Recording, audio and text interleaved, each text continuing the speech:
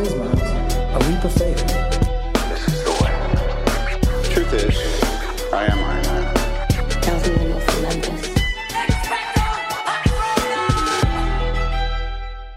Hello, critics, non-critics, and friends. Welcome to the Film Optics Podcast, where we take a glance into blockbusters, indie films, and everything in between. I'm your host, Christian, and I'm joined by my good friend / my co-host, Devin. And today we're here to give our spoiler-free thoughts about House of the Dragon Episode 7, which drops this coming up week on HBO and HBO Max. And before we get into our review, we'd like to thank Warner Brothers Discovery and HBO Max for sending us these screeners so that we can let you guys know what's coming up in the week ahead. Of course, spoiler free, as I say each and every episode. We want to save those surprises for your guys' first time watch and your second time watch and your third time watch. How many times you end up watching this episode or this series, who knows? But we are here to serve you the tea. And before we begin today's episode, you can listen to our podcast on podcast platforms around the internet. That includes Apple Podcasts, Spotify, Google Podcasts, and more. And if you're a new or seasoned listener to the show, we would love to hear from you guys. Follow us on Instagram and follow us on Twitter at Film Optics. That is optics with an X. Or you can email us at filmoptics@gmail.com for any movie-related questions. Devin, we're here on a Thursday, another hot D Thursday for us. How you been?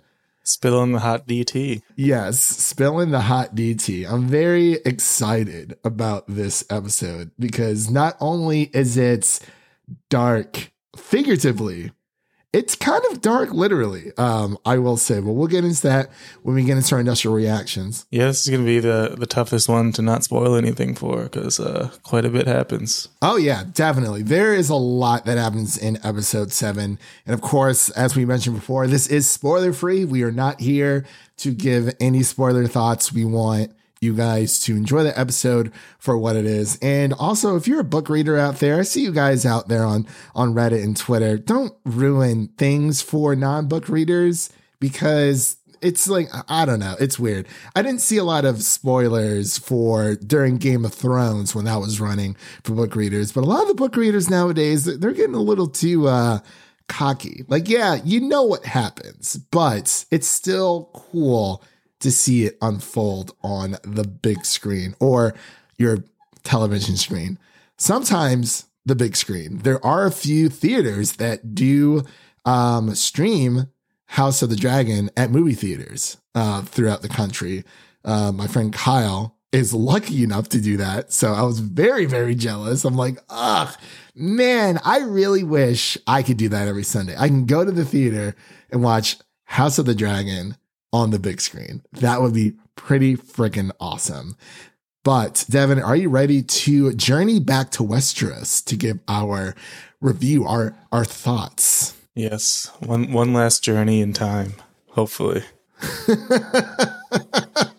Okay, this is like right after episode 6. This is like, yes. Thankfully, I think they said maybe there's one more time jump this season, but then none season 2, which made me very happy. I'm assuming there's definitely going to be at least one more for this season, but you kind of have to just lean into it. It is what it is. But that was my biggest complaint since the first couple episodes, and it got ugly last episode because I was just lost. There are characters that I didn't recognize. It's just a lot. Fair enough. So, ladies and gentlemen, we'll be right back after this introduction to House of the Dragon, episode 7. The road ahead is uncertain, but the end is clear. We are better defended. Against whom? Whomever may dare to challenge us. The threat of war looms.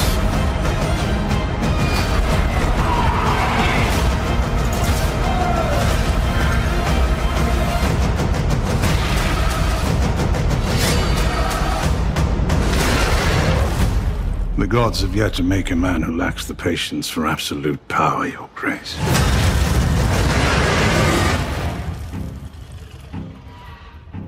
And we are back to give you our spoiler-free review of House of the Dragon, Episode 7.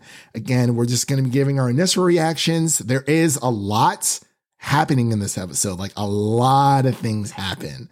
So we are just going to give our brief thoughts.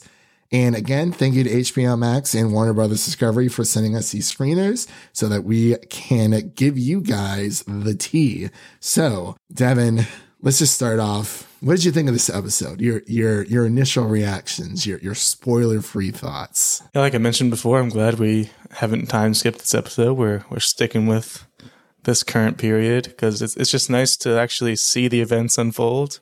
You don't really know what you missed during the time jumps, but it just seems like a lot of years that go by. I don't know if maybe there's not many events happening in the world, but it's nice to see a lot of events happening in this episode, which was very, very action-packed and just a lot of storylines coming to fruition. And they actually focused on characters that I know exist, unlike the Strong family. Just kind of spooked up on me last episode, especially the one who is the kid's dad, apparently. I don't ever even remember him being in a prior episode. Clubfoot, the guy with the cane? No, the one who's like who got in the fight with Sir Criston and kind of looks like him too. So yeah, really quick. So we will be spoiling for episodes 1 through 6. So if you haven't seen episodes 1 through 6 up to this point, of course, again, we're not going to be spoiling for episode 7, which is what this review is about. But I just wanted to throw that out there. So to answer your question, Devin, for that character, I'm sorry, I'm blanking on his name. But that's part of the issue. Quote unquote father. Well, I mean, I know who he is. Like in my mind, I'm just blanking on his name right now since we are recording. But the father of Rhaenyra's children, the alleged father, as we found out from episode 6, he was in episode, I think it was either 3 or 4, for a brief moment when Rhaenyra went out in the town with Daemon. Because when she's running back, like when Daemon like abandons her, and she's like on her way back to the Red Keep, she runs into the guard or the guy from the Night's Watch, or not Night's Watch, I'm sorry, the City Watch. I apologize. I am blanking on his name right now, and it's driving me insane. But yeah, he was in it for a brief second. Yeah, I just found it weird to kind of just make him a focal point for an episode when we really haven't even met him. I didn't know who he was. Yeah, he was only in the episode for like, he's popped up here or there, but he hasn't had a lot of speaking lines. In the books, it does go into a little bit more detail, but again, with the books, it is more of like a time period piece, or it reads like a history book, excuse me. But sorry, go ahead. But yeah, it was just cool to get back to these kind of core characters and then the kids of these core characters that we've been introduced to last episode. Their blonde wigs make them look like Finn Wolfhard. I don't know if you saw that picture. Oh, I did. They were saying like Mike Targaryen, which is really funny. And so his name was on the tip of my tongue. The father of Rhaenyra's 3 children, which one's still a baby, as Joffrey. The brunettes. Yeah, that's Sir Harwin Strong. I don't know why I was like blanking on his name. I'm like, it's on the tip of my tongue. I see his name. I can't, for whatever reason, like get it out of my mouth. But yeah, Sir Harwin Strong is, he's the father. Because within the Game of Thrones universe, usually for the most part, depending on the house, you would take that is a way that they are able to identify if the child is legitimate. Obviously, you have 2 Valyrian. Because 2 blonde hairs, I don't think I'm not really up on my genealogy or recessive genes or anything, but I'm guessing 2 blondes will not make a brown-headed child very often. No, not very often, at least within the world of Westeros. There are a few exceptions to that, but you have 2, Valyrian or like old blood Valyria together, and yeah, they should have platinum hair. I mean, it's more blonde in the series, but as we see in episode 6, with Daemon and Laena, you know, the blood of Valyria, you know, it runs through them, you know, Targaryens and the Valerians. Their children have platinum hair or blonde hair, well, however you want to say it. Clearly, that is not the Rhaenyra. Even Alicent's kids got the blonde hair, and she's the ginger. Right. And that is usually normal because it is with the children would essentially take after the father's hair color.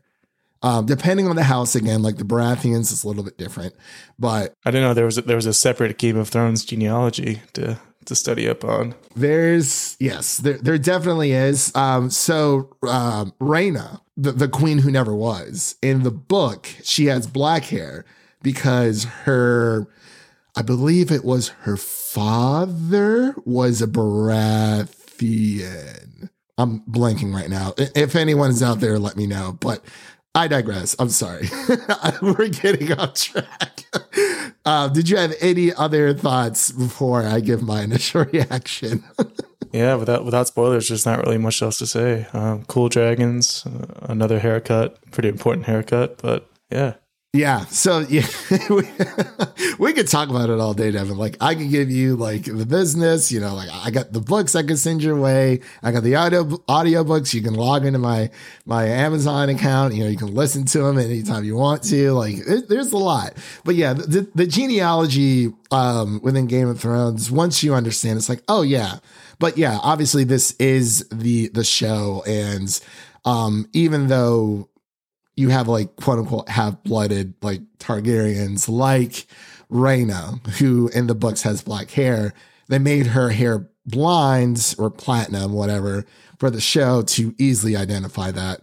And of course, you know, with people of color, which I think was really, really nice touch, because if they never did that, I feel like people would have been so lost, like more lost than what obviously. There's a lot of characters in Game of Thrones. Obviously, we're getting a lot. We have what? Oh my gosh, 9, 10, like 10, like 11 cousins running around right now up to like episode 6. So for my initial reaction for episode 7, again, spoiler free, this is a killer episode. The tension breaks and things just go wild in a way that you're not really expecting. I felt like there were a few similarities to a few altercations or encounters in the Game of Thrones. But I'm not going to say which episode. It's just something I kind of noticed, but it plays out differently, which is what I enjoy about this world, is that you can have somewhat similar situations that happen in House of the Dragon and Game of Thrones, but they play out a little bit differently. Of course, we already saw that twice within House of the Dragon with Emma's death, how she died during childbirth, and then Laena's death, which she chose to, I guess you could say, dragon suicide herself because, you know, the baby wasn't coming out.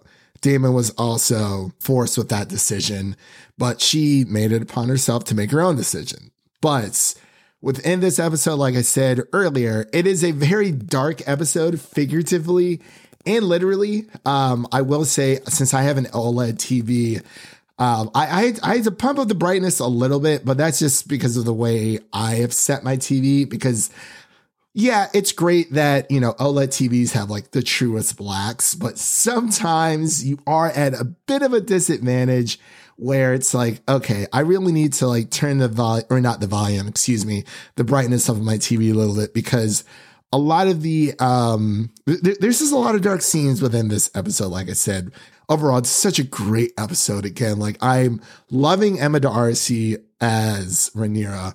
Olivia Cook is delivering it. Everyone is bringing their A game this episode. The adults, the children, everyone. And I'm just like, yes, like give it to me. But, you know, there's so many events that happen in this episode. I can't talk about it, of course, because we want everyone to experience it for themselves. But of course, you know, we have just again, Damon doing very Damon things. And there is a twist in this episode. I would say there's about maybe 2 twists in this episode. One big twist in this episode that are going to leave people talking for the next week for sure. It is it's a crazy plot twist that's going to leave the audience whoa, just petrified altogether for episode 7. And I'm just going to leave it at that because I cannot talk about this, but all I have to say is the tension snaps and all hell breaks loose. That's all I'm going to say. So that's all I have to say. Devin, is there anything else you wanted to mention in our spoiler-free review of episode 7? We can go back to the genealogy thing if you want. Yeah, I do agree that there were definitely some dark scenes in this one. I remember, obviously I never watched Game of Thrones, but I remember that one episode where Twitter was just ablaze because of how dark it was and nobody could see. I could see a similar thing happening this Sunday. We'll see how that goes. Yes, I do agree there. Because you just mentioned that there's a lot of scenes that take place at nights. And if you have an OLED TV, gotta pump up that brightness a little bit. For the episode that you're talking about for Game of Thrones, the Long Night, I think that was episode 3 of season 8, where, the Long Night comes to Winterfell. And a lot of people were couldn't see a thing. And I believe they have fixed that since, especially if you own the Blu-rays or the 4K Blu-rays, whatever, just physical copies, or if you're watching it on streaming. I believe they have fixed that, much like the infamous Starbucks coffee cup in season 8. God, that was so funny. But yeah, I could see there being a similarity because, like I said, there's a lot of cave scenes and a lot of at night scenes as well. But yes, I do agree with you there for sure. Is there anything else you wanted to mention before we close out here? Because I will go on a rant if I keep talking. Yeah, I'll just let the people know this is definitely the most happening one episode so far. I'd say everything just kind of comes to a head, like you mentioned, and we finally get some action here. That's for sure. Oh yeah, it is. Man, I can't wait to watch this episode again. I really just can't. It is going to be fantastic. But like I said in previous episodes, everyone's just bringing their A game. And, I understand a lot of people were attached to Amelia Alcock as Rhaenyra, but I just got to say, Emma Darcy is really bringing it home for her being the older version of Rhaenyra. I think it is a smooth transition, much like it is for Olivia Cook and for Alicent, and they've been doing such a great job. Just want to say, a great job to everyone involved because, like we said, Game of Thrones is back. Time jumps, say what you want about them, but it is very true to the books. This does kind of fill in a few of the speculations that the books kind of just leave off as, they don't really know what happens because Fire and Blood, the book, takes place. It's written by the Maesters. It's not written by the point of view of the characters who are actually involved in this story, this downfall of the Targaryen dynasty. But with all that said, again, we would like to thank HBO Max and Warner Brothers Discovery for sending us these screeners for you guys so we can get this out for you guys. So we're very, very excited for you guys to watch this week's episode. Let us know what you thought of the episode and tweet at us at Film Optics. That is Optics with an X. And with all that said, if you liked what you heard on today's episode, please, please, please subscribe to our podcast on your favorite podcast platform of choice and make sure to share an episode of our podcast with a friend, whether it be your mother, your brother, your lover, whoever it may be. Make sure to share an episode of the Film Optics podcast with a movie lover in need. And really quick, what is coming up? My gosh, there's a lot happening. Of course, we're going to be covering House of the Dragon, giving our spoiler-free reviews each and every week for you guys. We're also covering She-Hulk each and every week for you guys as well. So our episode 7 review will be dropping around maybe the same time this does, maybe a few days later on a Monday. And we also have our the Midnight Club review dropping for you guys on October 7th. So that's going to be a lot of fun. Officially spooky season coming up here within the next few days. So, we got all that goodness coming out for you guys. And you can also check out our Avatar: The Last Airbender Book 3 Fire series revisited review that is up on the podcast, as well as our previous House of the Dragon episodes and She-Hulk episodes. And we have a few other just great movie reviews out there for you guys for like Barbarian, Orphan First Kill, Rogue One, A Star Wars Story. We've just been hammering it home for you guys because we love you guys so much, and as well as our Don't Worry Darling review. So definitely check out all those on your favorite audio podcast platforms of choice. And we hope you guys have a great day, and we'll see you guys later. And that's a wrap for today. Thank you all for listening. And if you enjoy the show, leave us a 5-star rating and review on Apple Podcasts and Spotify. And follow us on Twitter and Instagram to stay in the know. That was Devin. My name is Christian. We'll see you guys in the next one. Peace.